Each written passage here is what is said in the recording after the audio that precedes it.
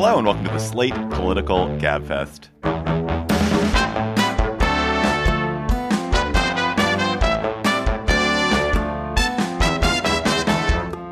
February 16th, 2023, the President Nikki Haley edition. I'm David Plotz of CityCast. I'm here in Washington, D.C. I am joined by John Dickerson of CBS Prime Time from New York City. Hello, John. On this show. Not in life, but on this show. And, of course, Emily Bazelon of the New York Times Magazine and Yale University Law School back safely in New Haven. Hello, Emily. Hello. This week on the Gabfest, Nikki Haley is running for president. Will she be the non-Trump, non-DeSantis alternative that some Republicans, like 6 Republicans, are waiting for?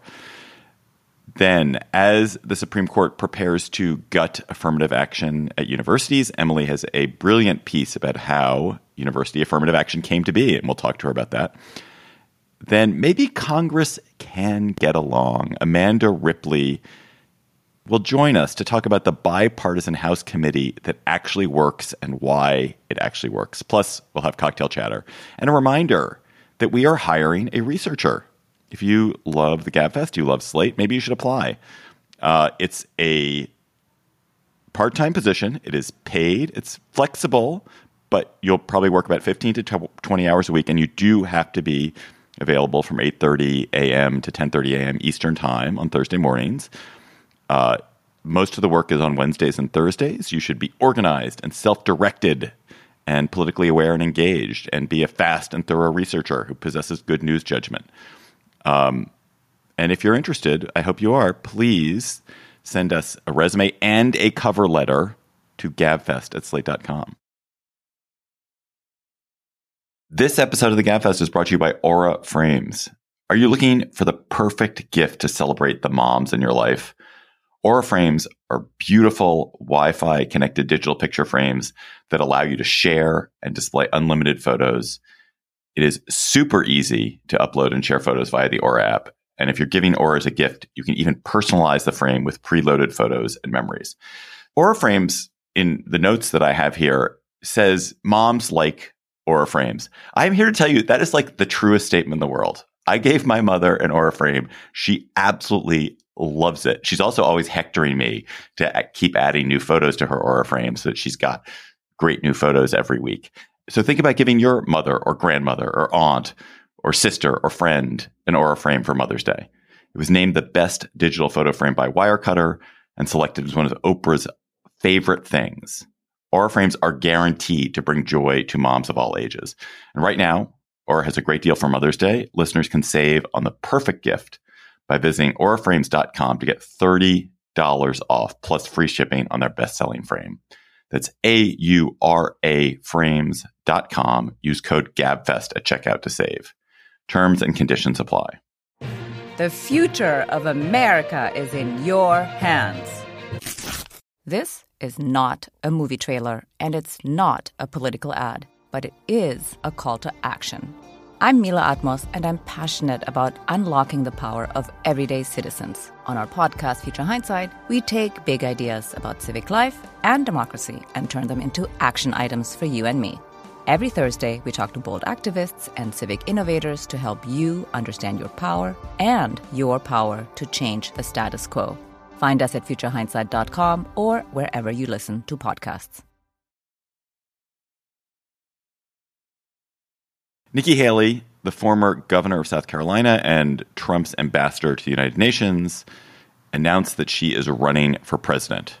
We're ready to move past the stale ideas and faded names of the past. And we are more than ready for a new generation to lead us into the future.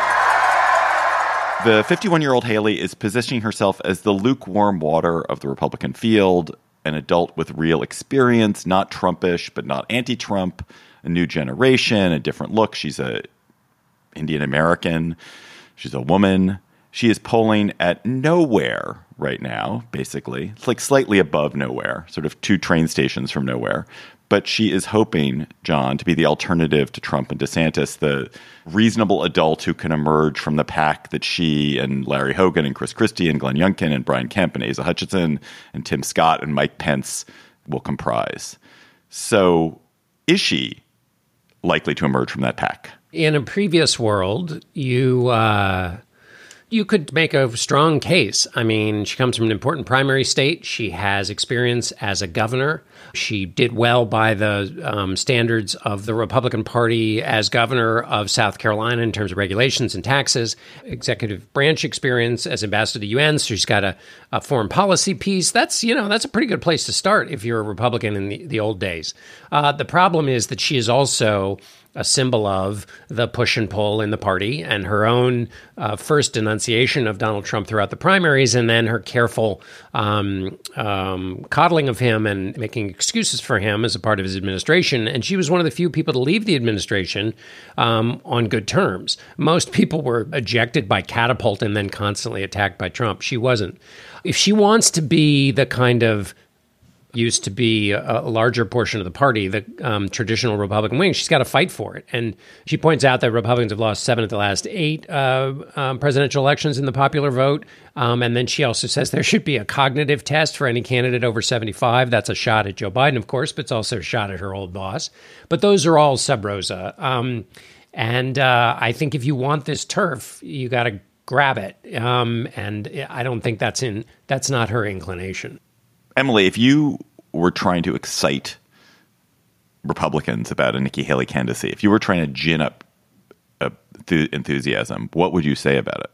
She's young. She's this new generation, and she's not that young. Well, she's our age. Normally I would say 51 is old, since it's how old I am. But in the context of Donald Trump and Joe Biden, it's spring chicken. And she could beat Joe Biden, right? You could imagine her as a good general election candidate. One of the potential knocks on Ron DeSantis is he's supposed to be kind of supremely unlikable in small settings, that when people hang out with him, they're just like turned off. I don't know if that's true or not. Never met the man. But if it is true and he doesn't campaign well in that kind of retail small setting, she seems like she would be better at all of that. And she's from South Carolina, so she has that lead in this early primary state, or potential lead. Suburban women obviously are a part of the Republican Party that they lost decisively with Donald Trump, and Donald Trump keeps driving them away. Did it again, even in the off year when he wasn't even on the ballot. She certainly would help with that constituency. But what I meant when I said you've got to go and take it, I don't mean that she has to go clobber Donald Trump on the head. That's, setting a bar too high for her. But what I do think I mean is if you're going to say we need a new generation and only through me and this new generation are we going to win and reverse this 7 out of 8 losses, you got to make the case. You got to make the claim in a positive way or build it on something. And so far, based on the rollout she's had so far, it's all sort of vague and, she's also trying to sort of play some culture war stuff with her announcement. It started with the 1619 project and visuals of AOC, though, as Colbert pointed out, on the one hand, she's saying racism isn't, around anymore. And her ad nevertheless starts with her talking about how there was a railroad track through the town she grew up in which that separated the town into whites and blacks. So, oh, that was so long ago, John. So long ago. It's all over now. And well, then more contemporaneously, I thought a really, strong symbol of her confusion was in her announcement video. She mentioned the massacre at Mother Emanuel Church, in which a white racist Confederate flag flying gunman killed black parishioners who had welcomed him in to pray with them. And Haley mentioned the massacre and said the town responded with a love of God.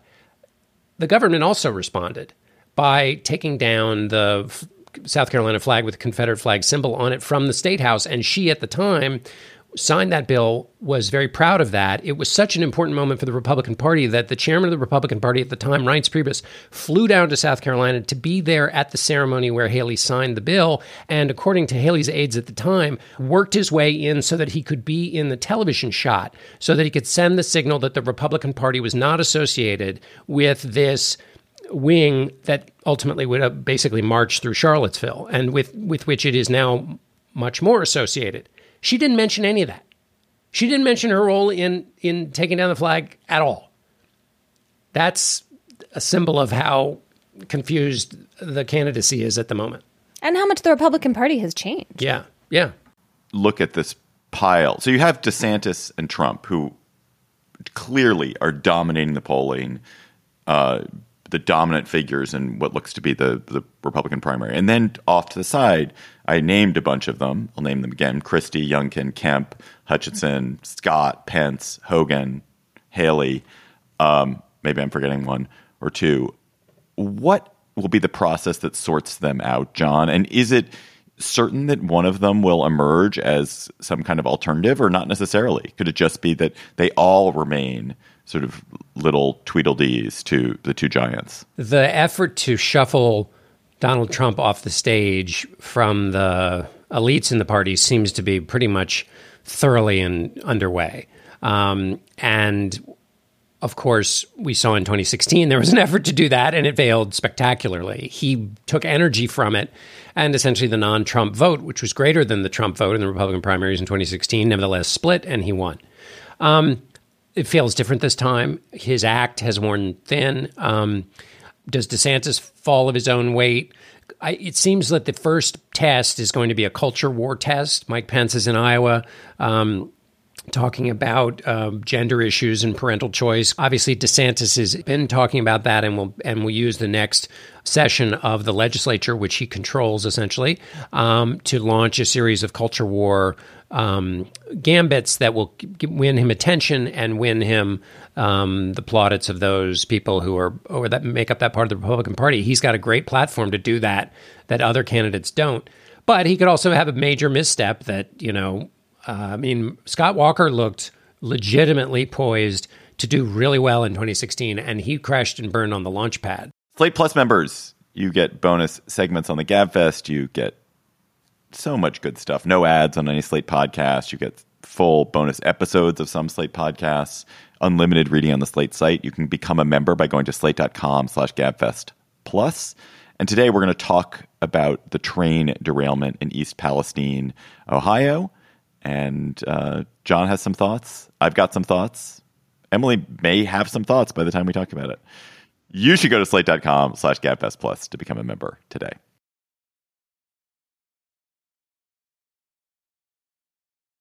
Emily, you have a big new piece in the New York Times Magazine. I don't even say the magazine anymore. It's like just the New York Times. There's no magazine. It's just a piece of digital space that maybe has some weird logo on it. You have a piece in the New York Times magazine about how the affirmative action regimen in American universities came to be, how the Bakke decision in the mid-1970s set university affirmative action policies on the path they have taken for almost 50 years, and set it towards their almost certain demise when the Supreme Court issues a decision in its latest university affirmative action case later this year. So tell us why you decided to write about Bakke now, and why it was important to understand. Why does it matter? I mean, it's about to go away. Why does it matter where it came from? So this idea came from the editor of the New York Times Magazine, Jake Silverstein, and he was reading about affirmative action and racial justice and law in general, and realized that he didn't really know where the affirmative action law came from, and in particularly where this idea that the justification for it under the Constitution should be benefits from diversity in education. And so he just sort of set me on this historical path, like, where did that come from? Tell us about Bakke. And when I started, I wasn't really sure what I was going to find. I only remembered bits of this piece of history from law school. What I found was pretty fascinating, at least to me. So in some ways, the diversity rationale is a kind of accident.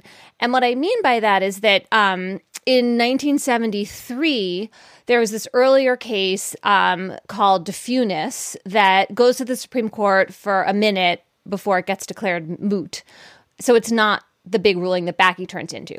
But in that moment, in the winter of 1973, the president of Harvard, Derek Bok, was worrying about affirmative action and the impact that a ruling against, in that case, the University of Washington Law School would have on schools like Harvard, which were doing something a little different than the University of Washington, but were taking race into account in admissions because they had this long history of racial exclusion. They were trying to diversify their student bodies and be inclusive.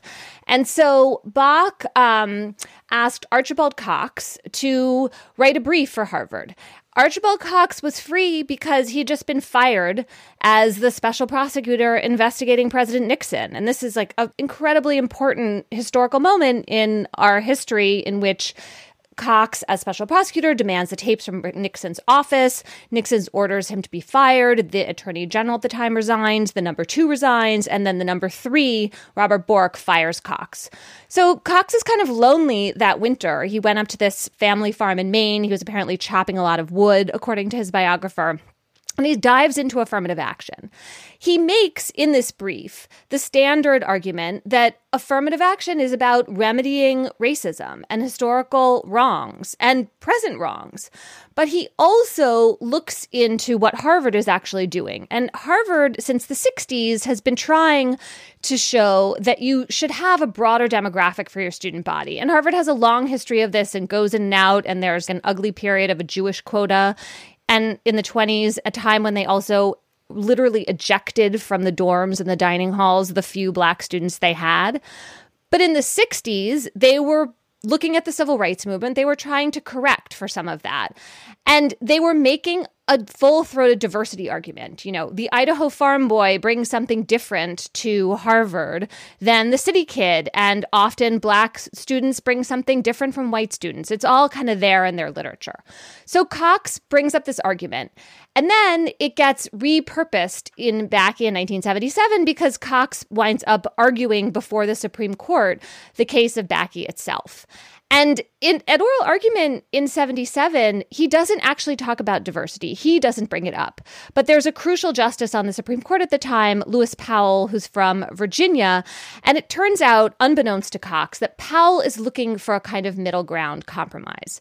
He is not comfortable with remedying past exclusion. He thinks there's no way to kind of limit that principle. And also, he's a Virginian who has his own kind of checkered past on this. When he was the head of the school board in Richmond, they barely let any of the Black kids into schools. So in 1961, and that's 7 years after Brown versus Board orders desegregation, there are only 2 Black kids going to school in Richmond with 23,000 white kids.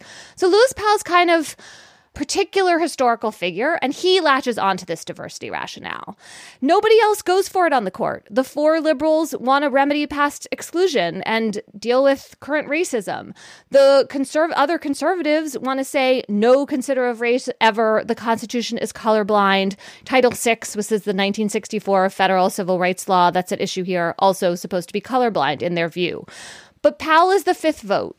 And so his view, kind of pragmatically speaking, wins the day. And then in 2003, it becomes the majority view of the Supreme Court in an opinion that Sandra Day O'Connor writes about the University of Michigan. So it's just this very odd history where, in a sense, Cox saves affirmative action, but he also kind of tragically, I think, really hobbles the universities in being able to make an argument about what they're doing and why, and kind of further the legitimacy of taking race into account. And I think we've just kind of been missing that ever since.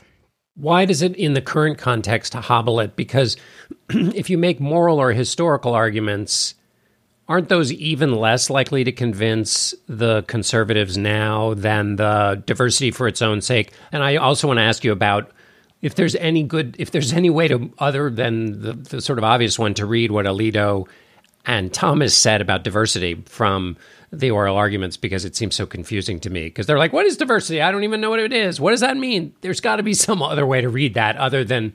Anyway, it just seems irritatingly obtuse, so I'm sure I have an incomplete understanding. However, back to my original question, which is, would it be fair to say that there's the moral argument, the racial argument, and then the diversity is good for its own sake argument? Isn't the diversity is good for its own sake argument kind of the best one if you're going up to a conservative court? So Thomas and Alito, yes, did this whole, I don't know what diversity is. Why does it have any educational benefits? The other conservative justices really didn't go there, though. They went in a different direction, which was to challenge whether you really need to take race directly into account in admissions in order to further your goal of racial diversity. So what I mean by that is right now, when you apply to college, you check a box for race. And then what the schools are allowed to do under the Supreme Court's rules is consider that as one factor among many in your admission. But in some cases, it's the determinative factor. Like that's what we learned at the big trial that Harvard had in this case before it went to the Supreme Court. And I think this is important to say, though, that it can be the determinative factor. For 55% of the Black and Latino students at Harvard, it's not the determinative factor. They get in without consideration of race. But then there is this 45% for whom it is an important consideration. And so that's what's at issue in this case. Can schools like Harvard keep doing that? Or the kind of clear preference of the conservative justices is to tell the schools you can't directly consider race. They could say, well, for the sake of argument, we're not going to tell you can't do that, but you can't do it this way. And that would cause a really dramatic shift in how schools do admissions. I have so many questions. I'm just going to try to limit myself to like 3. One, I know you've answered this before. Why does the Supreme Court get to say what Harvard's admissions policy can and can't be? Because Harvard takes federal funding. Okay. That's what I thought. Okay. And almost every school takes federal funding, right? Like this is just part of how schools work. The bigger question I actually had, Emily, is why is it that this whole affirmative action fight is always waged on university admissions? Can governments have minority preferences in contracting, for example? Is that still legal? Yes. And there's another case against the University of North Carolina before the Supreme Court. So there's both public and private schools at issue right now. I actually am perplexed, Emily, because I know you're saying that minority set-asides aren't allowed. Is it really, there's no affirmative action anywhere except in American universities anymore? Not really. So that's a great question. And one of the things I tried to do in my piece was to show that when affirmative action starts in the 60s, it's really about jobs. It's about employment and contracting. And it starts in the Lyndon B. Johnson administration. We're going to force construction companies to work with unions that are not solely white people. We're going to use the pressure of government contracting. Or local and state agencies and private employers get into this business too. Like we care about diversifying our ranks because we can see that we have kept out people of color like deliberately. And so it's going to take more than just sort of pretending to open the gates. We're going to have to really like do something affirmative here, right? Affirmative action. We're going to take direct steps to address these inequities. It was all about jobs. And this was super interesting to me. Nixon continued this. Nixon said, my civil rights platform is job-based, and I'm going to do more than the Democrats on this front.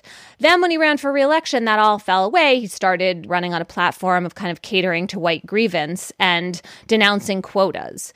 And so the Carter administration tries to draw this distinction between goals and quotas. We believe in goals. We're against quotas. It's a little tricky, but they keep that going.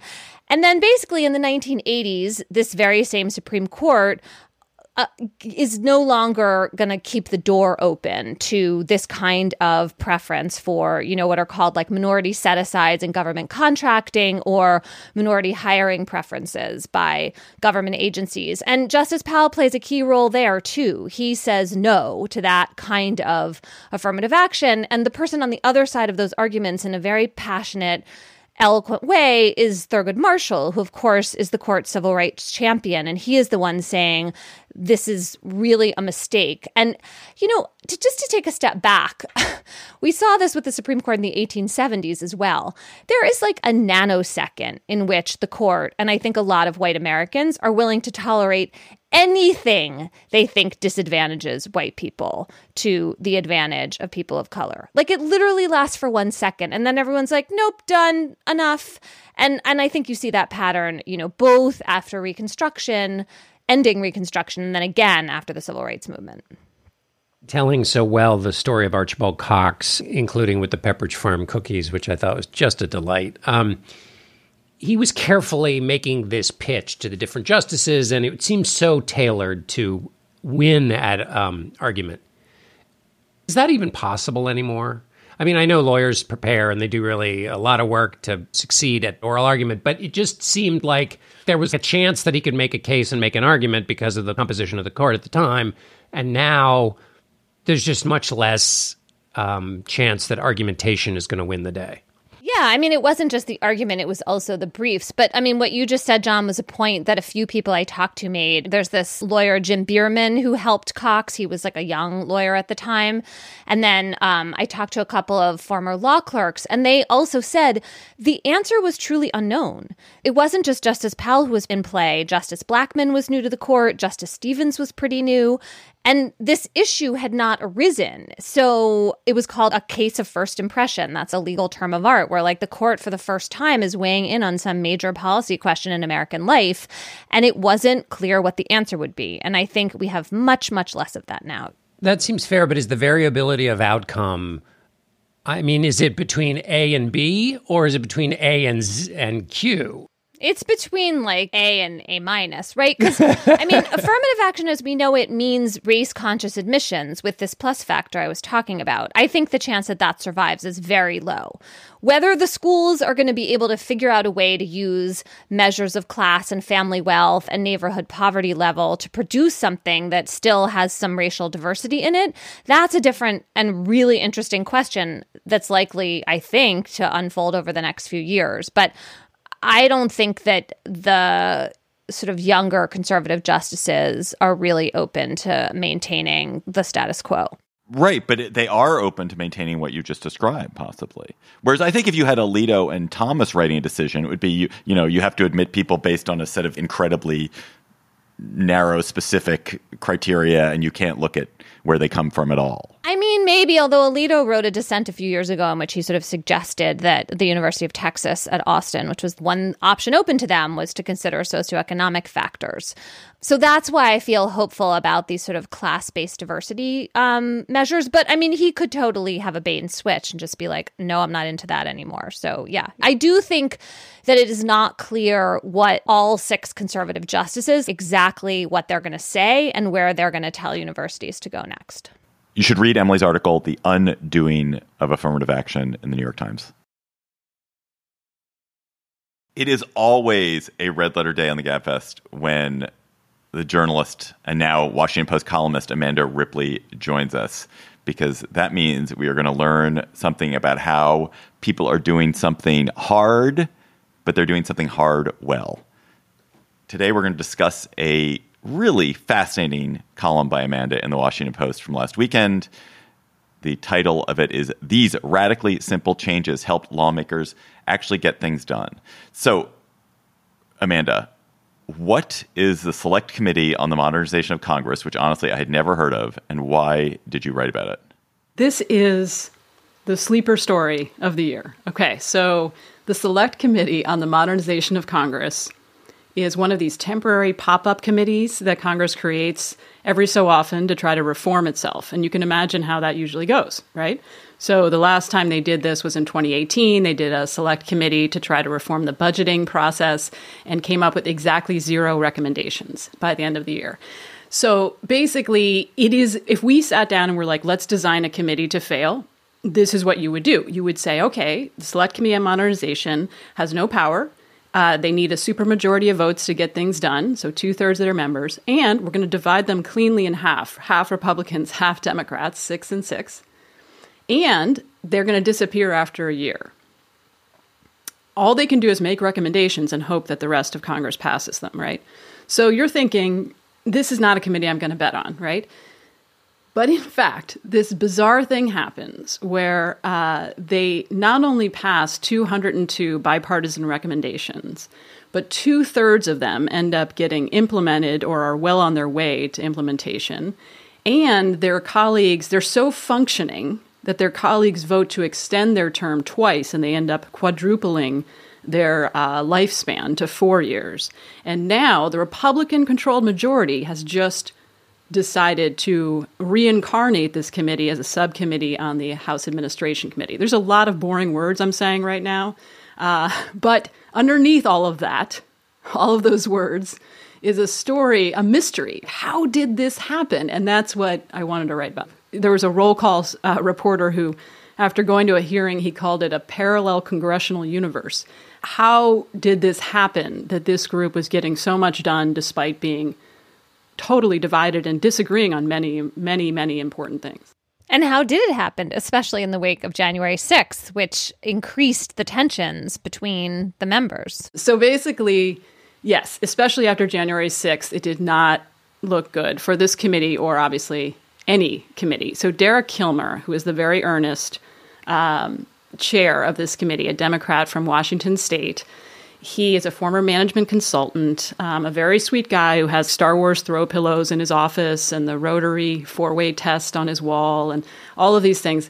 He met with each member of the committee shortly after January 6th to ask what they wanted to work on that year. And basically, they all said nothing. They don't want to be in the same room together. So he figured this is going to be a big problem, right, for everybody, but especially for that committee because they need two-thirds agreement to get anything done. So he sat down with his chief of staff and he was like, we're screwed. You know, we're going to have to do a bunch of stuff differently. And they did. So along with William Timmons, who is his Republican vice chair, Republican from South Carolina, they did a bunch of things differently. And probably the most surprising one and the one that made me most curious is that they are the only committee I know of to have sat down behind closed doors with a facilitator and had an honest talk about January 6th. And they couldn't move on until they did that. Just like any group of people who have been through some kind of trauma and violation to their dignity and all of these things we know from human behavior and psychology, you need to talk about this stuff. And so they did, to their credit, right? It was not easy. And it didn't resolve anything, but it allowed them to be in the same room together and get things done. And you can see what happens when that doesn't happen, which is most of the rest of Congress. Is there a way in which this committee operates in a safer space relative to the other fights that other committees have? So obviously January 6th is a super contentious issue. Is there something about the issue set that is different here that makes them coming together possible? I mean, yes and no, right? I mean, on the one hand, they're trying to fix Congress, and a lot of that is arcane logistical stuff. As you all probably know, if you talk to any member of Congress, they're really grumpy. They're pretty miserable. And it's not just polarization, although that's at least half of the grumpiness. But the other half is their jobs are miserable. And a lot of that is just basic stuff. Like they get double and triple booked for hearings. They have no time to eat lunch. There are no bipartisan workspaces for them to just sit down and have a casual conversation easily in the Capitol complex.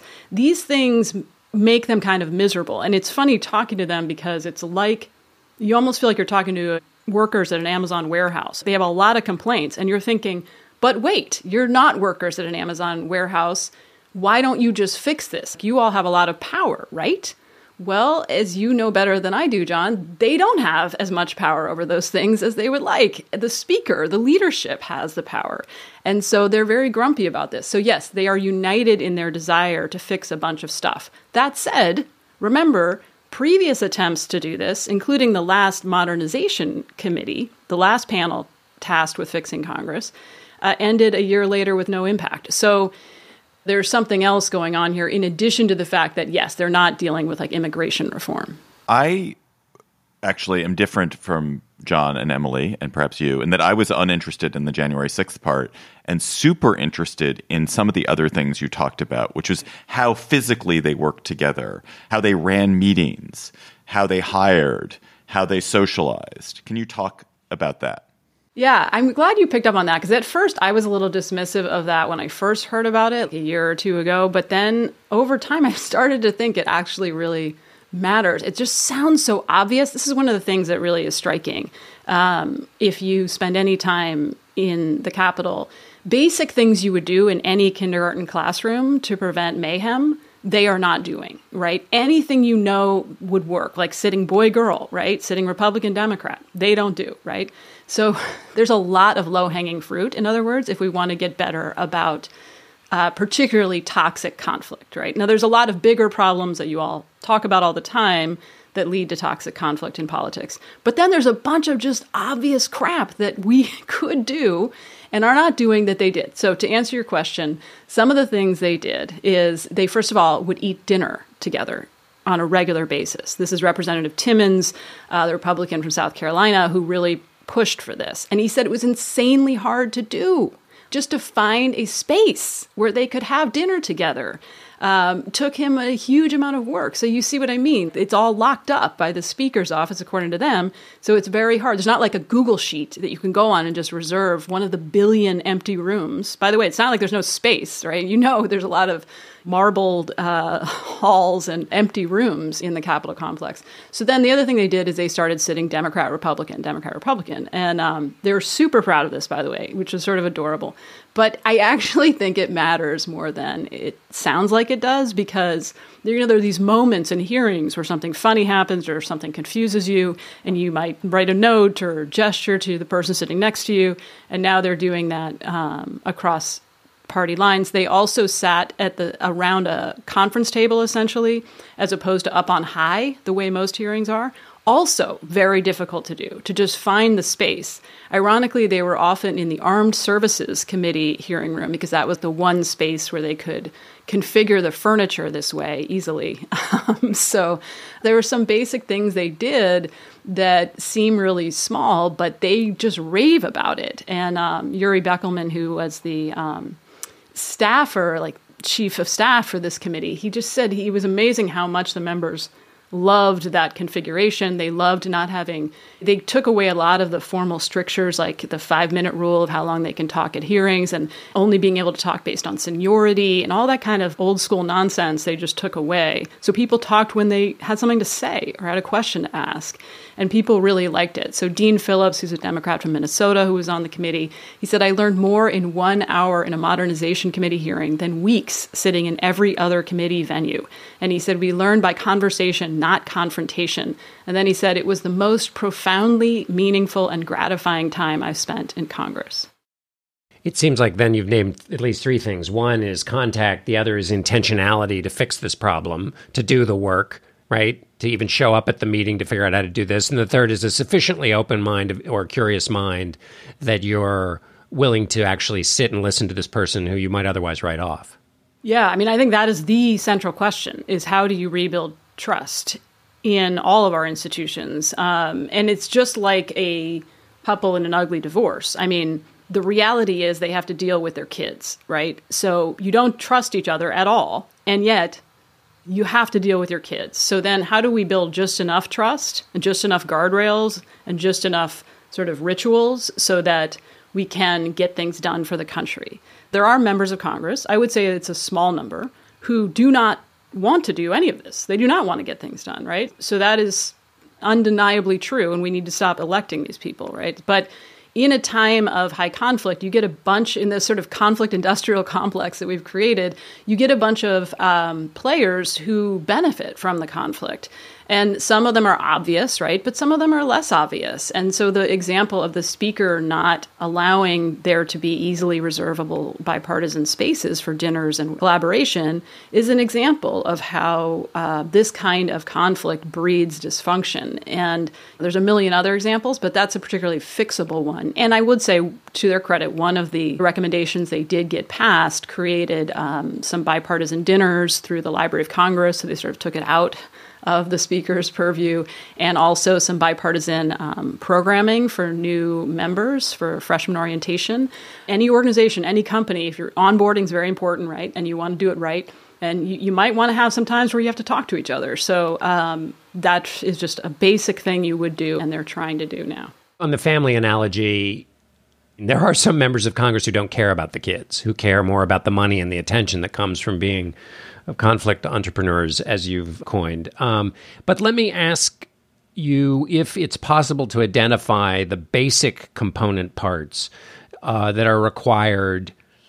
And this is why January 6th really struck me, and the fact that they were able to work through that, because it seems to me that that's one of the events where basically you could easily write somebody off. I mean, and just say, like, the fact that you voted with or even had a moment of patience for an attempt to overthrow an election, you are just not even engaged in the democratic process, and therefore, why would I ever want to deal with you? So how they got over that hurdle. But then is it possible to identify 2 or 3 of the norms of what we would have used to have thought was statesmanship in the old days that are the kind of preconditions for being in the group of people who, as difficult as it may be, create these bridges?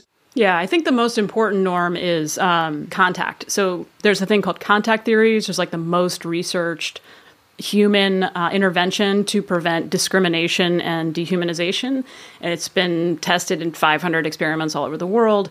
And basically it means people need to spend time together under certain conditions, and not always in an adversarial way, right? So another way of putting this is when I asked William Timmons, the Republican from South Carolina, what was the secret of this committee, he said in very dry, typical form, he said, we actually spent time together and we talked about things.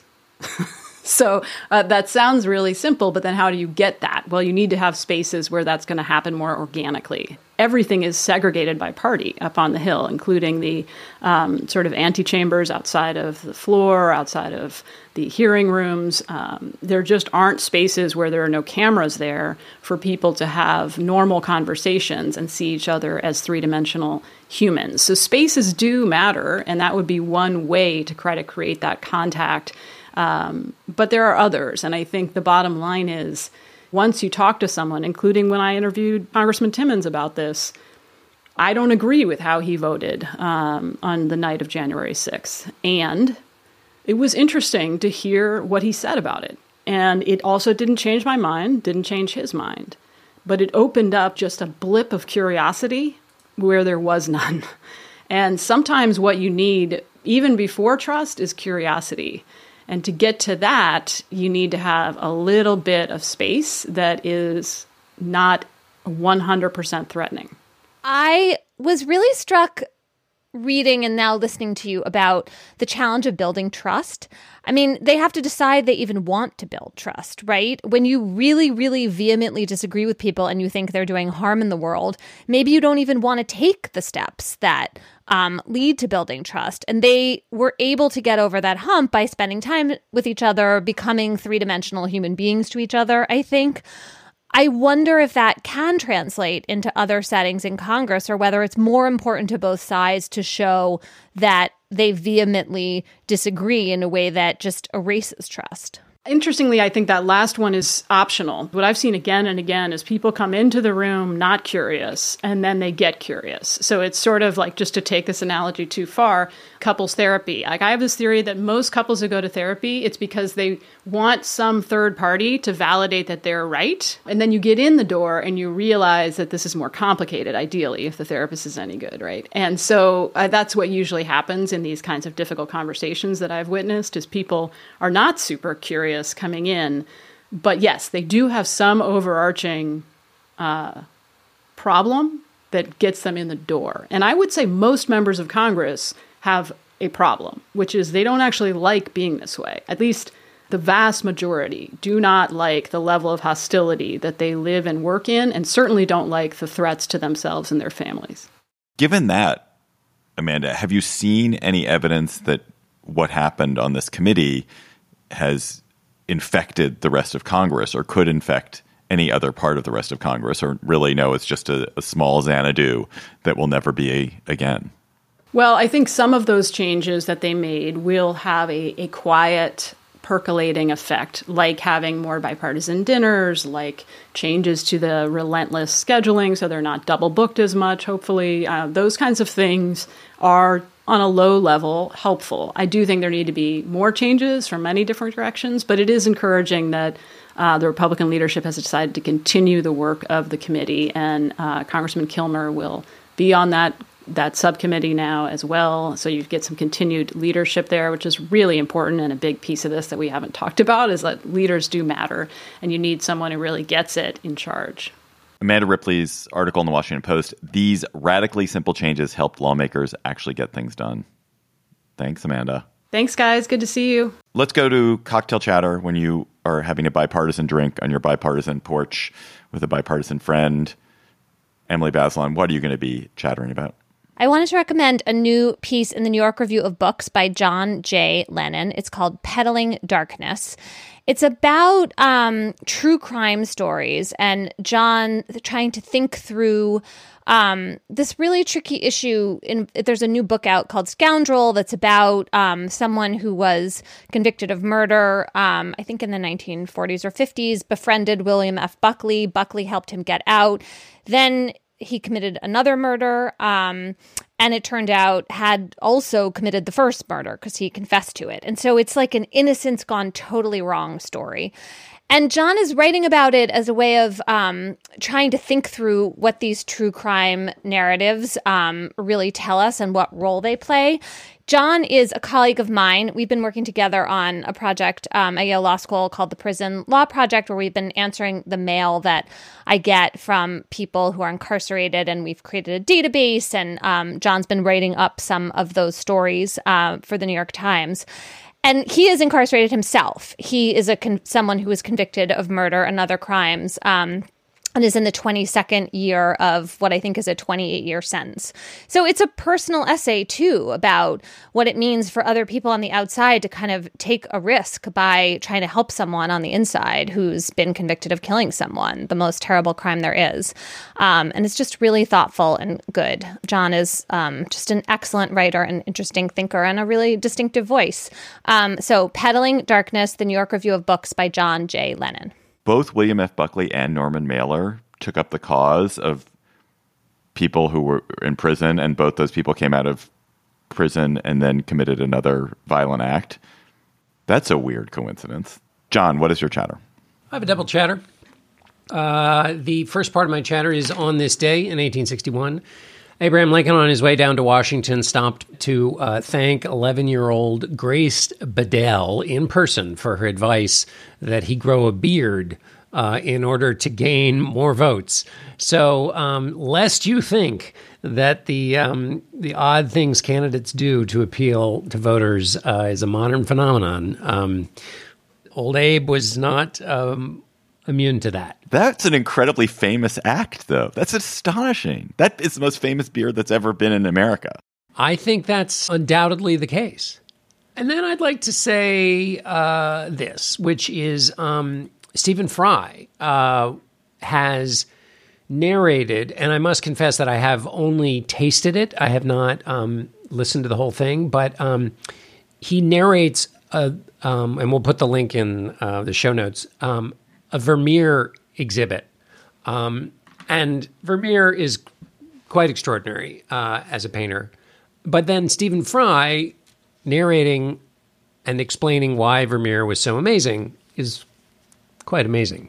So if you like Vermeer, or if you'd like to be introduced to Vermeer, check out Stephen Fry's narration of the Vermeer exhibit. My chatter is what I thought was a really great piece by David French, sometime GabFest guest David French, now a New York Times columnist, called Men Need Purpose More Than Respect.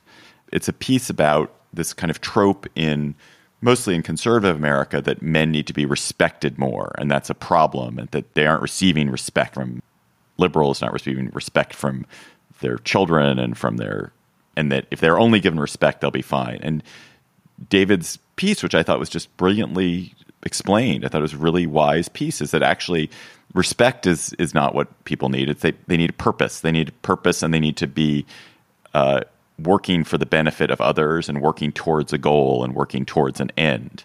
And it's not the newest insight anyone's ever had that you do better when you're caring for others than when you're caring for yourself. But it was, I thought, a really smart piece. So check it out in the New York Times.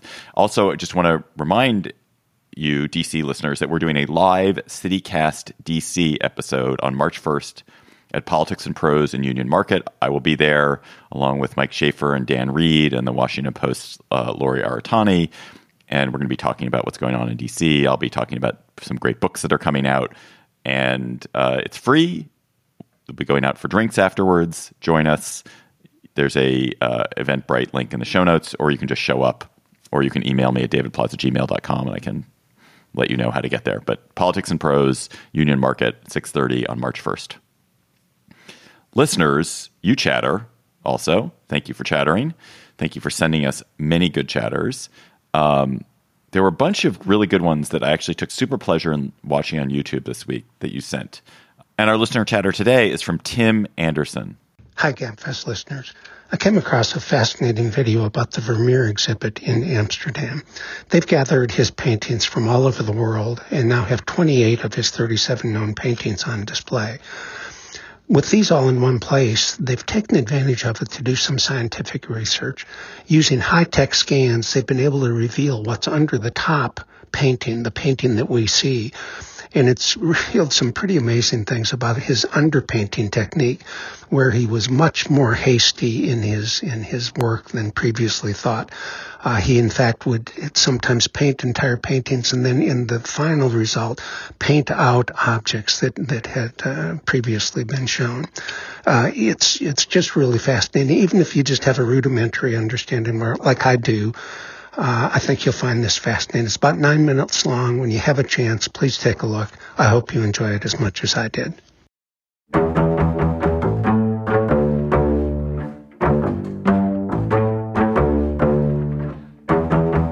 That's our show for today. The GabFest is produced by Shana Roth and Tori Dominguez. Bridget Dunlap is our researcher for a little bit longer. Remember, if you want to be our researcher, email us at gabfest@slate.com, as I described at the top, with a resume and cover letter.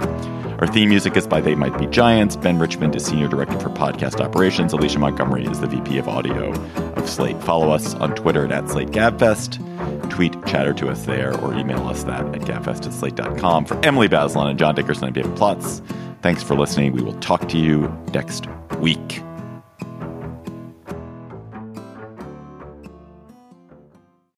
Hello, Slate Plus. How are you? If you live in East Palestine, Ohio, probably not as well as you did a couple of weeks ago. John, why are we talking about East Palestine? And why is it Palestine and not Palestine? I don't know. For that, I don't have an answer. So basically what happened was that there was a train derailment that itself unleashed incredibly toxic chemicals into the air. On February 3rd, there were fires, and then there was a kind of controlled release as a part of the mitigation effort. It was also a part of this. And basically what happened was residents of East Palestine, Ohio, which is near the Pennsylvania border, were told to evacuate. And the reason they were told to evacuate is not only were the chemicals themselves that were leaking dangerous, but then there was a way in which the chemicals would change in the course of the dispersal. There are 6 chemicals, I think, that was in the end, and vinyl chloride was the main one, and that's a carcinogen. But others are basically were, as I understand it, what was basically used as chemical weaponry in World War I. One of the chemicals that could get out. So very bad stuff. Okay. Residents, it's dispersed. Residents are told you can go back, but then they're told, well, drink just bottled water, and we're going to test the water to make sure it's okay. Residents have subsequently been saying that they've gotten rashes, that it's hard to breathe. 3,500 fish in the Ohio River have died, and there are questions about, is it in the water? Is it in the air? Is it in the ground? And how long will this health risk stick around? And there's a political angle, which is, and this is, I think, unresolved, although there are a lot of partisans who say that the trains and the train operators were forced by agreements to basically do things that were unsafe, and that has led to this. Jason Cox, who was the representative for the Brotherhood of Railway Carmen during the union negotiations that the White House was involved in with railroad companies, said back some time ago, basically he said it's only a matter of time before there's a huge disaster in someone's neighborhood. And that's the kind of thing people are saying, well, he and others called it, and this is what's a result of that, putting too much pressure on too few workers to do too much. And so now it's incredibly confusing. People are being told it's okay to drink water, not okay to drink water, and people are talking about leaving permanently, changing jobs, and it's all kind of up in the air at the moment. That was just a snippet from our Slate Plus conversation. If you want to hear the whole conversation, go to slate.com/GabFestPlus to become a member today. Hi, this is Dahlia Lithwick, host of Slate's legal podcast, Amicus. If you're listening to this show, you might be interested in Amicus's live show that we're hosting in Washington, D.C. on Tuesday, May the 14th. My colleague, Mark Joseph Stern, and I will be talking to some amazing guests, including Sherilyn Ifill and a sitting state Supreme Court justice, all about how originalism, a relatively recently invented way of interpreting the Constitution, has taken over the Supreme Court and radically reshaped the law. It's been doctrinal rocket fuel for the conservative legal movement and facilitated the rolling back of abortion rights, the expansion of gun rights, and the obliteration of the separation of church and state. And as another wildly consequential Supreme Court term careers to its end, the court's originalists are on a tear. But there's something you can do about it, and we hope you'll join us in D.C. on May 14th to explore the possible pathways out of the current situation. Go to slate.com/amicuslive for tickets.